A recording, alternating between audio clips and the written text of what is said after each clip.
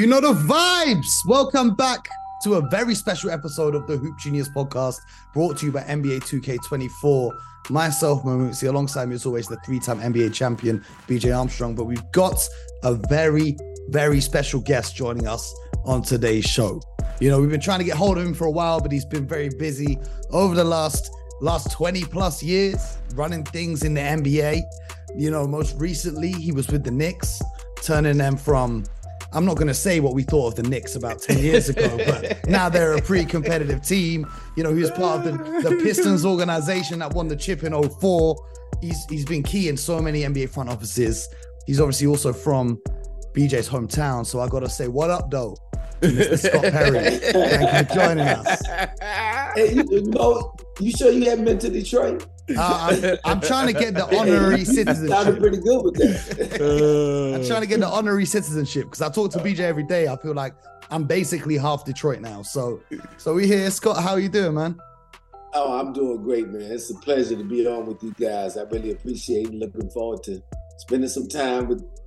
Great to meet you, Mo, and always great to see my close friend and a whole lot of other things to me. He's like my brother, so I'm just been so proud of him. And you know, we've come up together, been through a lot, and we're still going, still standing. So it's great to be here with you and BJ. Well, it's always great to have Scott on, and to our listeners and viewers here, Scott and I grew up together in Detroit, so we spent a lot of time together talking basketball, learning the game together, playing basketball. And here we are now talking I was thinking this morning, I was like, we're on a Zoom call. It's a lot of things you and I have done together, but I never imagined 30 years ago that we would be talking basketball on a Zoom call.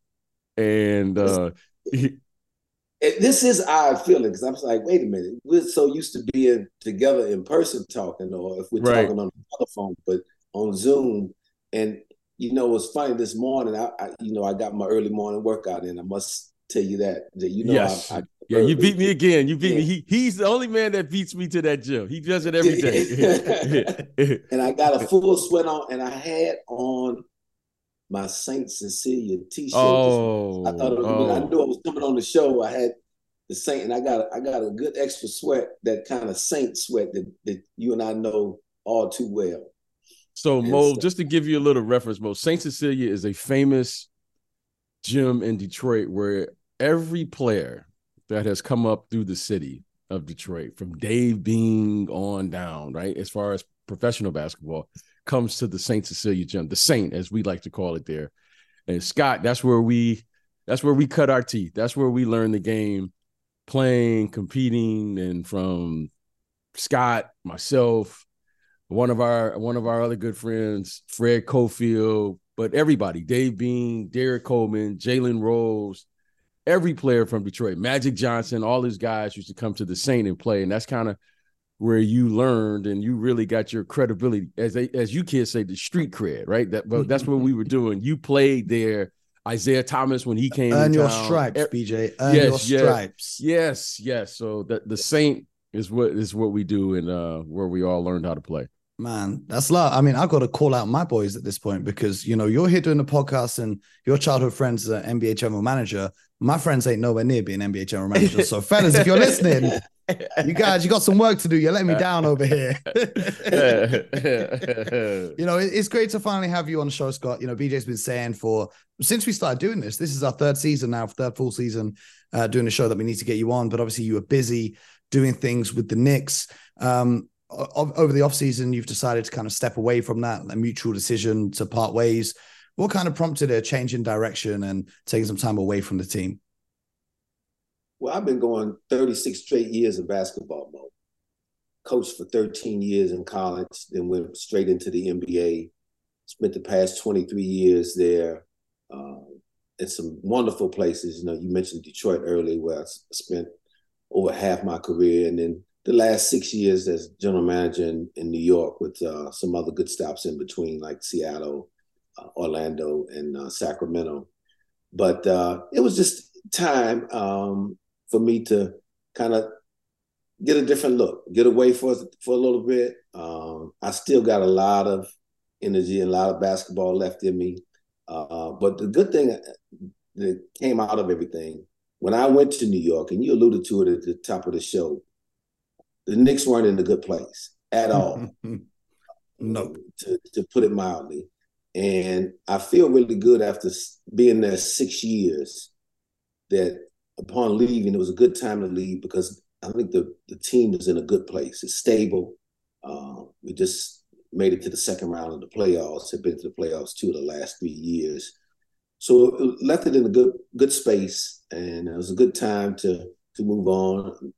Back down here in Florida now with my wife, who we've been apart the last couple of years because I've been up in New York and she's been down here running her art business, here in Delray Beach, Florida. So good break, and I'm just looking forward to this year and really still being heavily involved in basketball and seeing what lies ahead. You know, Mo, and just so to catch you up to speed, Kimberly Perry, Scott's wife, and I, a little sidebar, we attended a basketball camp together. My very first basketball camp at St. Cecilia was with Scott's wife, Kimberly Perry. That's how far we go back. That's crazy. That's how far we go back, Mo. Your wingman right here, you know. I know BJ's there. The counselor, you got to meet my boy Scott. You know, introduce to my boy. Now look at you guys, huh? I was just trying to learn how to dribble basketball back then, but that's how far we go back. Hey, you know, Scott, he learned pretty quickly, though, Mo. He learned pretty quickly. He did indeed. So, Scott, you mentioned you've been involved in basketball, whether it's collegiate or the pros. So tell me about the game and what the evolution of the game before we get into the current game. Tell me the biggest change you've seen over your career as far as the young people now and the way the game is played, where the game is currently played under today's coaches and the rules and all the things that they're doing now. I'm going to start back in high school, which was when I was coaching in college. I started coaching in college back in 1988. And the landscape of high school basketball was much more traditional, kind of what we grew up with, BJ. Mm-hmm. The high schools, young people stayed at home in their cities, played for their local high schools, whether they went to a public high school or a private high school. But they stayed in their cities and competed. Their high school coaches were a big part of their lives. And there were guys who had dedicated their time and careers to improving young players. Over time, I started to see a shift as AAU basketball started and started becoming more and more visible. And young people started traveling the country playing against each other in AAU. The AAU coach and AAU atmosphere, if you will, continued to really grow and have a strong influence. And so what happened, college coaches who used to go into high schools and recruit their players now started to go to all these AAU tournaments around the country in the summers to scout talent. And you started getting players that started to committing a lot earlier in the summers now. So players started to realize, wow, I'm going to earn my college scholarship really more so through AAU basketball than what I do with my high school team per se. Mm-hmm. So just started to see that influence started to shift in the game. And so young people, then I started seeing young people get individual trainers. See, when BJ and I grew up and we were playing, we used to organize ourselves. We would go to local recreation centers, guys would get together. We didn't have an adult there, really, other than who opened the gym. We were the ones that were selecting our own teams and doing all that kind of stuff. Now, you started having more hands-on coaching from that was going on, and young people were just kind of being led around a lot more. So that was the biggest change that I have seen, and just how the influence of the game going from high school coaches to AAU coaches kind of changed the mindset of a lot of younger players. And when I started coaching in college, you started noticing that the fundamental level was maybe not as great as it was before. The athleticism was excellent, has always been increasing since I've been starting. The level of athlete, running, jumping, speed, quickness.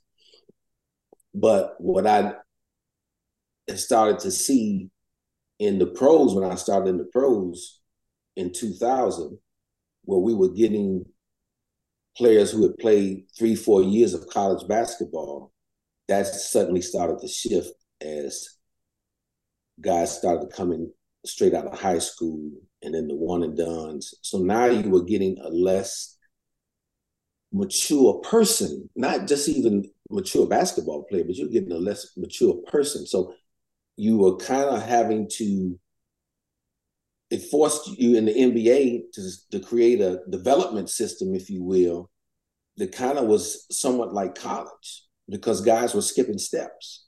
See, when BJ entered into the NBA in the Bulls, with the Bulls, was that back in '89? But he had spent 4 years in college, and the majority of the draftees coming in the league had played 3 or 4 years of college.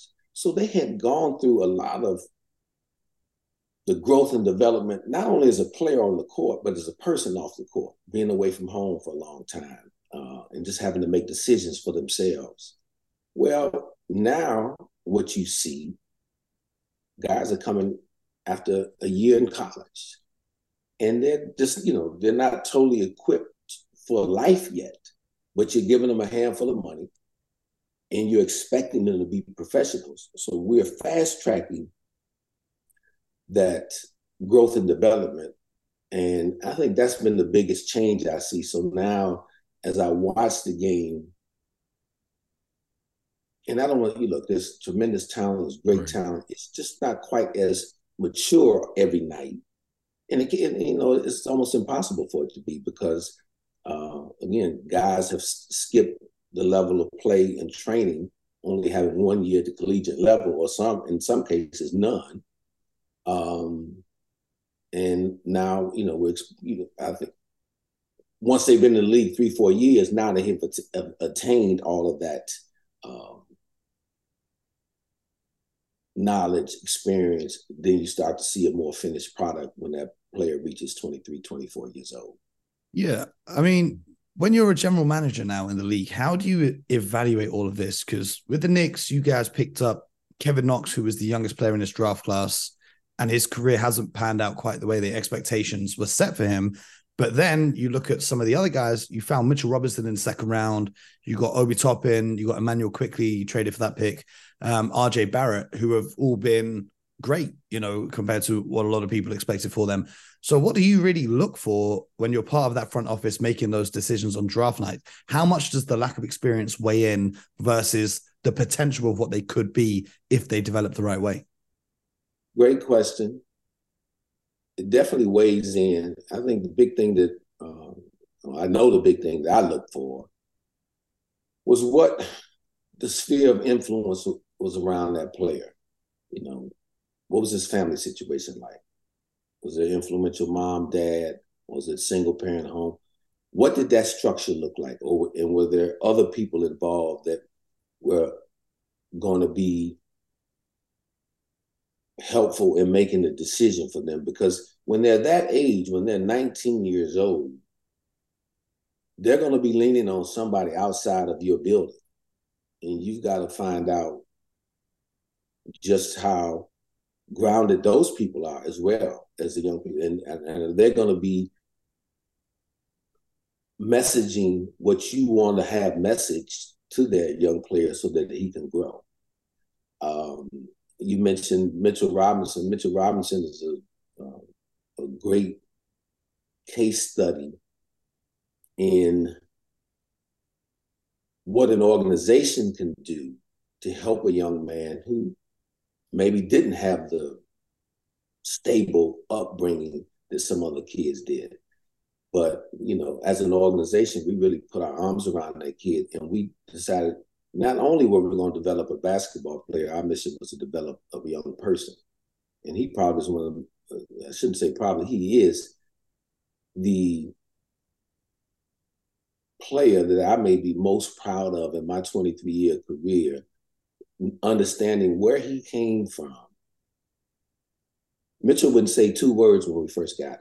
And when we, now he was hosting, at one point in New York, he was hosting his own little segment on Knicks Live, where you couldn't keep it quiet. And so to see that growth, and he's been the starting center for the last 5 years. So he's become a great story. You talk about R.J. Barrett. One of the big things that we said about R.J. Barrett, his circle was so professional, so tight. Mom, dad, he had a business manager, and he was not trying to, and his agent, they kept a very tight circle. He was very focused, a tremendously hard worker, all of the background, and that's a big thing that all teams do, and as you really dig into the background of these young people. And it was consistent from the time he was 12 years old, people that we talked to, just about his approach, his seriousness. I mean, he was a young professional. I'll never forget when the lottery in Chicago that year, we went into pre-draft camp, and we ended up with the 3rd pick. He and his agent showed up at my room the next morning to meet with us at 8:30 in the morning, and RJ was dressed in a suit. And that said a lot to me about who he was and what he won me over at that point. I mean, I had been watching him play basketball, but for a young person to have that wherewithal, wanted to meet that early and expressed a strong desire to be in New York. And because that's the other thing about drafting players in New York. There is a lot of extra things that you need to be pressure. Just a little bit. It's a little bit, and so everybody can't play that. And so it's important, I mentioned Mitchell because, Mitchell was able to really function there because he's oblivious to the outside noise. Mitchell's really a young country guy, and he wants his space. So he wasn't someone that was attracted necessarily to the bright lights. He just needed a stable organization and stable people around him to help him grow and teach him how to become a professional.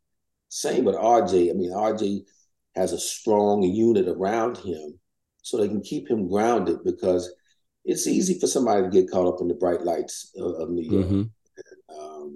So you have to consider that. That was an extra layer for us. After we evaluated the young guy's talent, his character, we would always ask the question, can he make it in New York? Can he function in New York? Now, we didn't do that necessarily in other cities that worked in. Now, Detroit, where we had a very strong identity and culture, the question was, does he fit who we are as an organization? And that was important. And we did the same in New York, but that extra layer is big. And that's why you see a lot of guys struggle to make it, or even if you trade for somebody, bring them in. That's another consideration in the trade or signing a free agent. You have to always be thinking about, can that guy deal with the scrutiny and the extra pressure that comes with playing in Madison Square Garden 41 nights a year? Scott, you made excellent points. And just so you know, Mo is our GM in waiting. He is going to be a GM in this league. That's okay.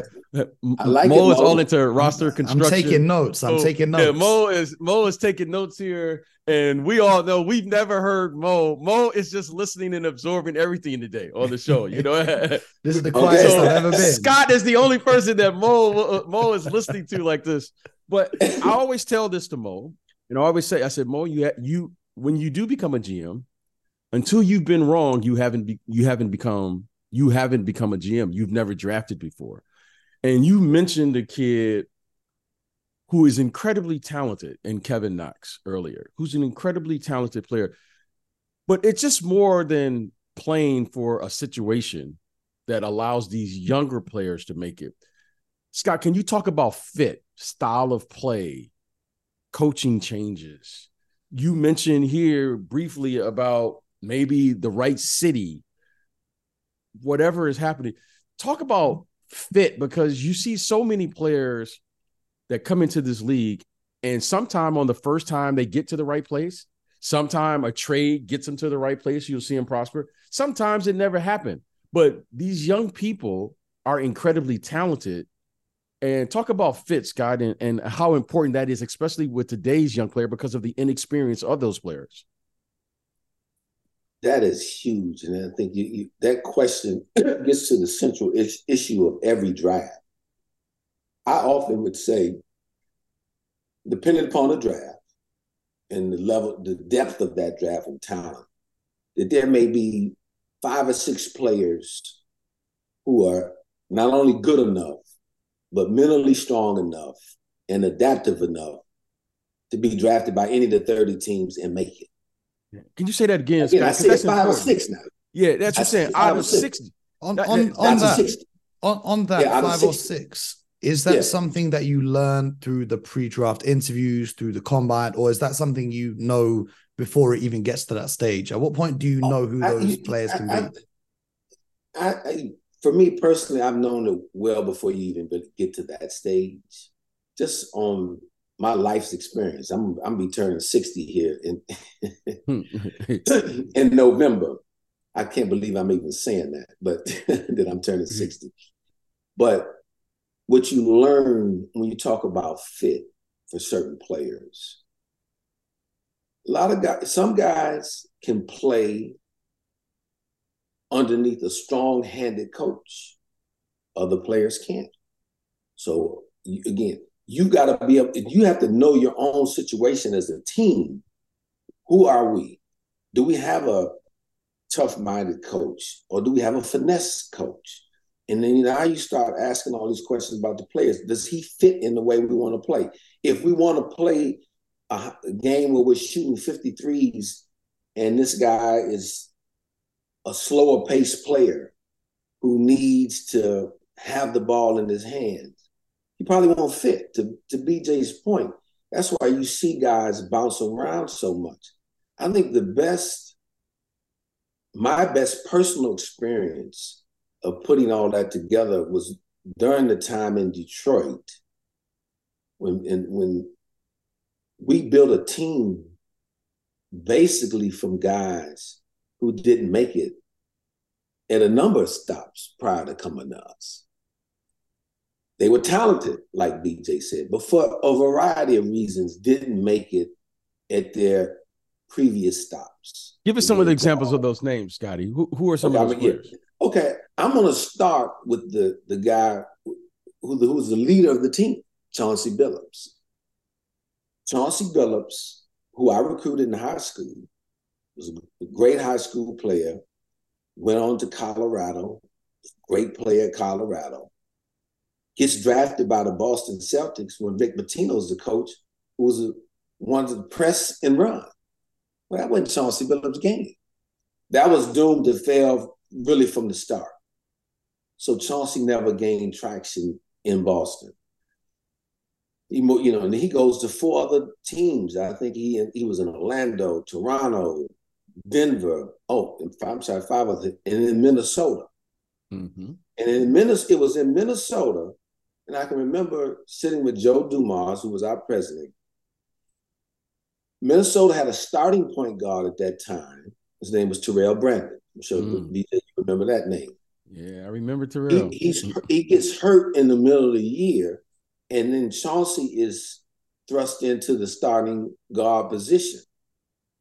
So he starts 25 games to finish the season or something like that, 25, 30 games. So it gave us a good window to what he could look like as a starter. And he played very well, helped the team get to the playoffs.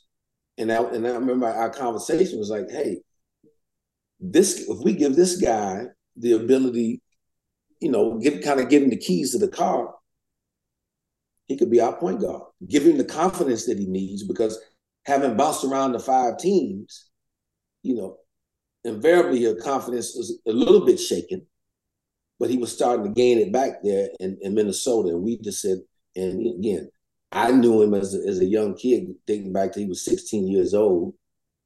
We talk about good foundation, solid family, all those kind of things, and he had that rough edge to him. Other guys on that team, Ben Wallace, who was the heart and soul of our team, he was counted out from the very beginning. You all the way back to when he was playing in junior college at Cuyahoga Community College in Cleveland. Nobody knew who Ben Wallace was, and then he goes to Virginia Union. He gets signed as a free agent with the Washington Wizards, or initially goes to Boston. And they had him at the small forward position, didn't they? Huh? They had him at the small forward position. Small forward, and they tried to play him at the small forward. And let me give you a quick sidebar on that.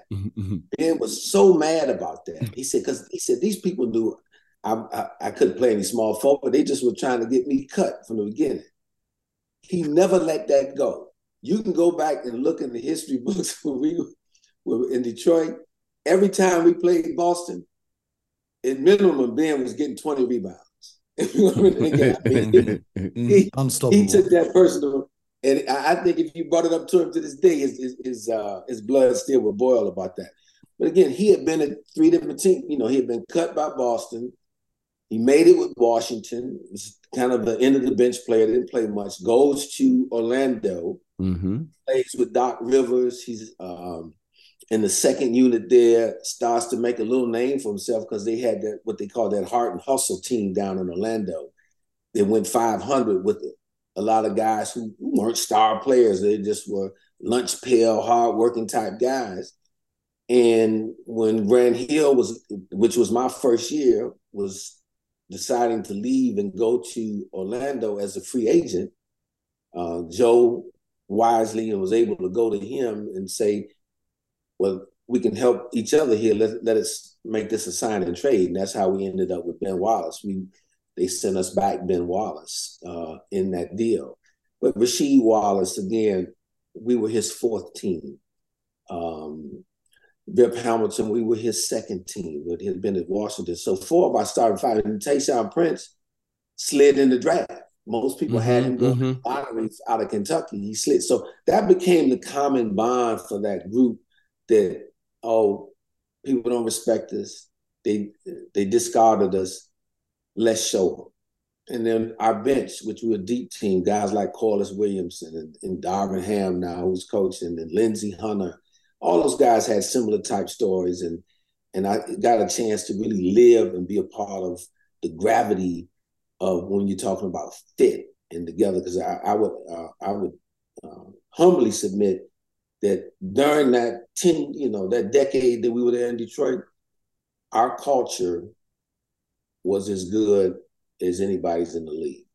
And our identity was very clear. I think us, Miami, San Antonio during that era, and then, the Lakers are always the Lakers and the Celtics are always the Celtics. They pretty much always stay true to who they are as well. Yeah, culture and fit are absolutely huge points. You mentioned some of the coaching stuff, and I wanted to get your perspective on the coaching side of things. Most recently in New York, you guys hired Dave Fizdale, and things didn't quite work out as planned. And then you went and got Tom Thibodeau, who immediately was coach of the year, had you guys back in the playoffs. At the time, I remember BJ and I debating. BJ was really, kind of hyped for Coach Tibbs to take that role. I thought, my perspective was he's more of a leader for veteran teams, and you guys were quite young at the time. Obviously, this is why you're the GM, and I'm still learning because it's worked out very well. So I got to hold my hands. BJ, I keep the receipts for everyone. I keep the receipts for myself too. Don't worry, right? But what were you looking at in that process of Coach Fizdale is a hugely talented coach, but it just wasn't the right fit. What were you looking at when you were looking for a new coach to kind of bring someone in and steer the path with your organization of the Knicks? Again, I'm going to go back to what we were talking about a little bit earlier. We wanted to make sure that we were going to establish who we are. Every night that you play the New York Knicks, this is what you're going to face. And what things that were important to us, we wanted to be a tougher team. We wanted to be a very good defensive team. We wanted to be a very physical team. That was important to us. And those are Tom Thibodeau's strengths. That's who he has been as a coach even as an assistant coach a long time in the NBA before he had the opportunity to become a head coach, both in Chicago and in Minnesota. So the young guys we felt needed that a little bit extra accountability, that extra push, but we're ready for it. When you talk about Mitchell and RJ, we had just brought Julius Randle in the year before, who was ready to break out, if you will. I think his first year in New York, we brought him there, he felt a lot of pressure to really excel. Even though he averaged 20 a game, it wasn't the quality of game that he wanted or we wanted. But again, it took him a little while getting used to playing in New York, which he really did. So we knew that we were going to get that structure, that organization from Tom Thibodeau, and the players were ready to move on. And I think it was very important that his first year too, you talk about player acquisitions. I was able to get on the phone with my friend here and BJ Armstrong, who had a player who had played a long time for Tom Thibodeau, one Derrick Rose, and obviously worked with the general manager closely, who was in Detroit there, Troy Weaver. Detroit was trying to go super young at the time. So there was and that's the beauty of some trades sometimes. When it works for both sides. One team is going in one direction, the other, again, Detroit was trying to build through the draft and go with a lot of young people. So they probably weren't going to play Derrick as much. We were like, okay, we're ready to take that next step to the playoffs. We need a veteran player in here to help us.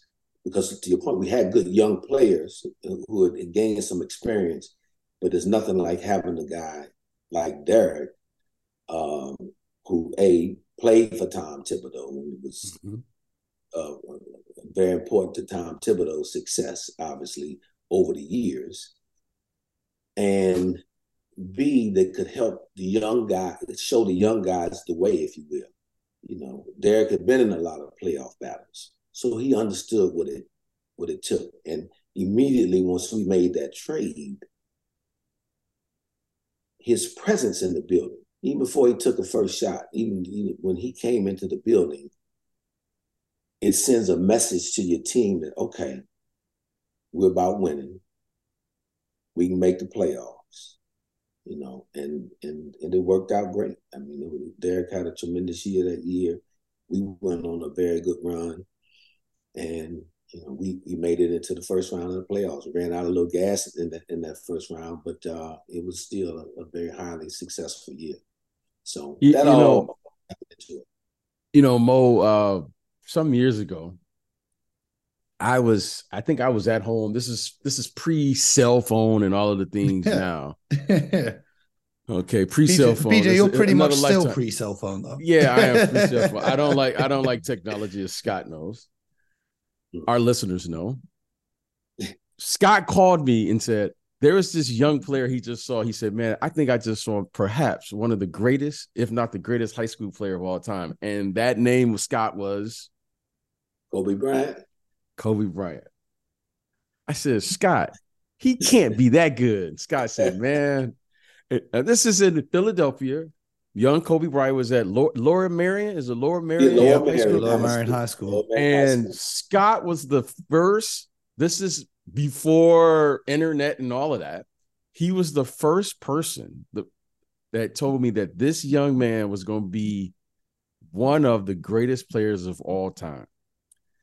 Some years later, I called Scott once I started working in the NBA, and I said, man, I just saw a guy, and his name was LeBron James. And I said, this guy, da. And now here we are, 21 years later. Yes. Now, Scott, you and I just saw this young man, Victor Wembanyama. No. I remember calling BJ Armstrong saying there's this kid in France 3-4 years ago, before everyone. Just I'm gonna put that in there too. Yes. Mo said it.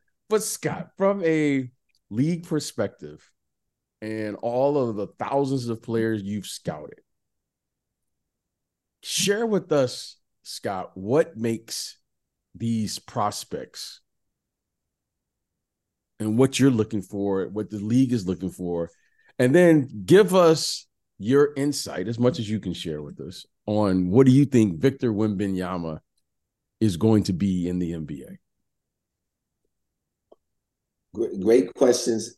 Let me add a little, before I go into detail, I might add a little color when I first told BJ about Kobe.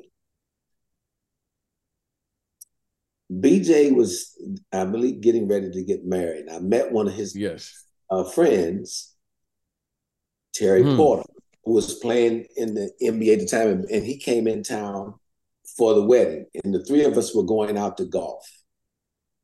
Now, this is my first time meeting Terry. You know, BJ's son Terry, you know, this is my man, Scotty's from Detroit, blah, blah. And I'm sitting in the back seat of the car, too, and somehow we started talking about basketball. And I told him, I said, there's this young man who's 16 years old.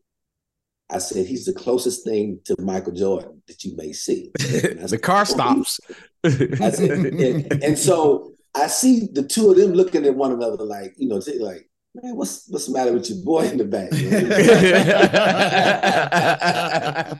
And I said, his name is Kobe Bryant. So anyway, the rest was history. And but things that I saw in him that sometimes there's a quality, the way a person carries himself, an intangible that you can't quantify with numbers. I went and watched Kobe Bryant, the high school summer league game in Philadelphia. I'm sitting next to his father. Kobe's high school team, granted, may have had one or two Division III prospects on his team. He was not, and they ultimately went on to win the state title. They were playing against the top team in the city of Philadelphia. As what BJ knows, that, you know, Philadelphia, great basketball out of there. They had at minimum 4, maybe 5, you know, mid to high Division I players on that team. Kobe's team is supposed to get destroyed in this game when you just watching the warm-ups and the early part of the game. I watched this game in the middle of the game. Then the next thing I hear, his father is yelling all these things out in Italian. And then I'm seeing all these adjustments. So I'm saying to myself, here's a kid playing this high-pressure game. Kobe ends up winning. He had like 48 points in the game. Nobody could stop him. And he was processing a second language during all this time. And that was he and his dad's thing at that time. And then after that game, my experience, most high school guys were going to go out with their friends and hang out and have fun and, you know, see you at the gym the next day. Said, Coach, you know, we're going to run home, grab something to eat, but you're welcome. We're going to a gym tonight to work out about 11:30. You're welcome to come over and watch us work out. And I said, that's unique. For a high school kid, that's crazy. That passion, that, you know, I hadn't seen or heard of that very often. So that's why I was comfortable in saying that. I think this guy, he's really chasing greatness. He's putting everything else aside to become the best he can be. In his mind, he wanted to be the best player ever. So you look at him, and then, you know, when I first saw LeBron, I know BJ had gone to see another prospect. You know, that was the year that there were about 4 7-foot guys in high school. They were projected to go in the first round. And I think LeBron was a sophomore. I had heard his name one time before. I didn't know how good he was, but I had the guy Maverick Carter. When I was a college coach, I was trying to get Maverick to transfer to my university. I was the head coach of Eastern Kentucky. And he mentioned to me he was giving up basketball to go spend time with his cousin back home in Akron. I said, who's that? His name is LeBron James. It meant nothing to me at the time when he said it. LeBron probably was 8th, 9th grade, when he said that to me. But when BJ said, he said to me, he said, yeah, I know I was here to see these big fellas here. He said, but who is LeBron James? He's in 10th grade. He's like, he said, because what I saw, and then when I eventually saw him, he just had it. Yes. Now, the combination of size, just feel for how to play, and how all the other players respond to them on the court. And BJ knows this better than any of us. When you're playing at that professional level, when you have the best of the best, and then you have that one guy, and BJ played with arguably the greatest guy ever. When he steps onto that court, players on both sides, teammates and opponents, are like, okay, everything is being geared or directed toward him. He's impacting the play for 48 minutes.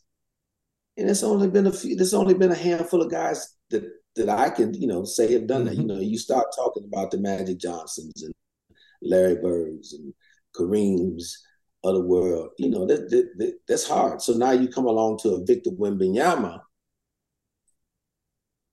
and not to apply any pressure to this young man, because I haven't had the luxury or the pleasure to have met him yet. But from what I've seen, and I spent a week in Las Vegas when he was here last year playing against Team Ignite, I haven't seen a 7'5" guy. Ralph Sampson probably was the closest in height in terms of having some agility like this. But one of the first things I noticed, I said, he's 7'5", but he can sit down and move his feet a little bit defensively. He can move like a guy 6'8", 6'9". That's rare. And he plays with people have tried to play him physically. It doesn't seem to bother him. Obviously, he's got to get stronger to accomplish what he needs. But I think the sky's the limit for that young man. And again, as fortune would have it, look, he's one of the guys in the draft that, again, any of the 30 teams, because he's so skilled and has the natural length and gifts, he probably would have made it. But boy, you talking about a fit going to San Antonio for him, a team that has done tremendous work, tremendous structure as an organization. Greg Popovich is a coach, coaches greats like Tim Duncan and David Robinson and those big people. And so he's in great hands there. So I think whatever he can become will get maximized there. All these great players in the NBA, they've got BJ and I spoke about this on yesterday's episode. There's just a few guys that can go to any team in the league, and automatically there's an expectation that they make the playoffs or they make the conference finals and whatnot. I wanted to ask you about your time with the Knicks. There was a lot of talk about Kevin Durant and Kyrie Irving joining you guys when they were both free agents. They ended up going to the Brooklyn Nets across town from you. And as you guys missed out on those two, I think there were a lot of people out there who would then overcompensate for missing out on them by then overpaying for the next star that became available. So when Donovan Mitchell was getting traded from the Utah Jazz, everyone pretty much expected Donovan to go to the New York Knicks. I mean, you guys had young players, you had draft picks, but you actually sat tight and didn't go all in and sell the farm, so to speak, to get Donovan Mitchell. And then you guys ended up obviously winning that first round playoff series as well. So it seems to have worked out well. But what's the thought process and the decision-making behind when it's time to go all in for a star, or when it's time to sit tight and work with what you already have and try and build on that? Right. Again, little different situations when you talk about Kevin and Kyrie versus Donovan. Yeah. One, obviously, first because of the first two were free agents. And I had very good familiarity with Kevin Durant because I was part of the front office that drafted him in Seattle. So I spent his entire rookie year with him. Know Kevin great, tremendous talent. Would have loved to have him in New York. It didn't happen. To take you behind the scenes a little bit, in preparation for that offseason, what people don't realize, I think, again, all the media attention was Kevin and Kyrie. They're going to get them. You got to get them. But see, as a front office member, you have to have multiple plans. And this goes back to my days as a college coach when you recruited. You could do the very best recruiting job you want to do. But guess what? That player can only choose one school. And if he doesn't go to you, then what are you going to do? So that training helped out. Always had plans B and C. So what we had for us, like, okay, if we don't get Kevin and Kyrie or one or the other or neither, which ended up happening, what do we want to do? And so that plan, if you can recall, because we had already acquired some assets and some other trades earlier in the previous 2 years. But so I wanted to get some veteran players in there to help those young guys like RJ and Mitchell start to send and start to play what I call more meaningful basketball, meaning we're a team good enough to at least be pushing for a playoff position the final week or two in the season at minimum. So we went out, if you can call, we signed a lot of short-term deals. That's how we, Julius Randle was a target for us. If we don't get Kevin, because Julius Randle the year before had averaged 20 and 10 as a six-man in New Orleans. Mm-hmm. We could get him on a shorter-term deal. We did for him 2+1. And then we got guys like Marcus Morris, Bobby Portis, again, to increase the talent level, the toughness. Guys wanted to showcase their abilities all on 1+1 deals. And what it showed people around the league that, guys will come to New York because they weren't coming to New York for a while, good players. And they were going to be a bridge. Those who really helped us, we plan on keeping and moving forward with. Those that didn't, no harm, no foul, that they're able to go on to their next step. So that was the thinking there. So now fast forward, you go to Donovan Mitchell, who's an excellent basketball player, multi-year All-Star, tremendous young man, New York kid. But you got to ask yourself, if the other team that you're trading with is wanting to take 2/3 or 3/4 of all of your good young talent and all of your draft capital, is what is left behind going to be good enough for you to win or be better than what you are, if you just hold on to what you have and be a little patient. So that's the thought process in that. And obviously we made a push to trade for him, but it was going to be done within reason. We felt that because he was a good player, but he needed more around him to win. Because if he was that singular force, Utah probably would have been in the conference finals if he was that singular force. But he wasn't that singular force. Again, and that's not a criticism on him. That's just an evaluation that you must make.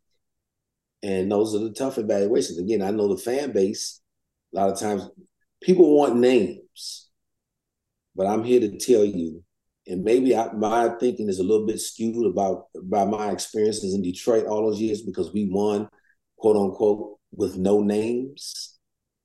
But people forget, we went to 6 straight conference finals, 2 finals in a row, and won a championship with no names. We beat you with depth, and they were very talented.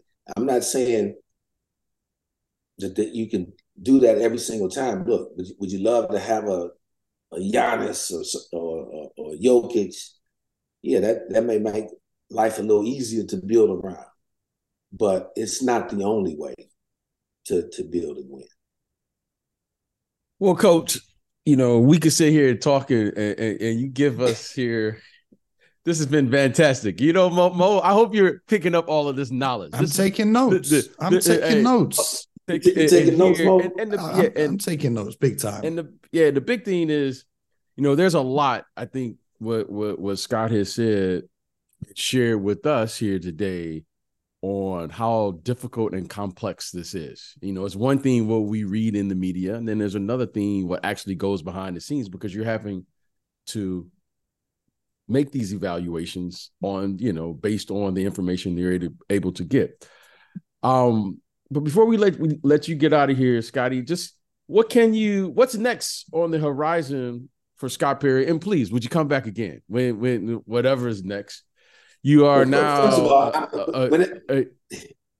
Whenever you need me, I'm back. I'm coming back. Okay. Yes. I mean, because this has been bad. I hope our listeners have enjoyed this as much as we have. But what's next now for Scott Perry? Again, I'm gonna use this year to remain very visible in the NBA world, if you will. You know, what that's attending games, talking to people in and around the league, doing podcasts, doing a little television. So that's what's next for me. And as I figure out and look at the landscape of the league, and you know what else I'm going to do this year?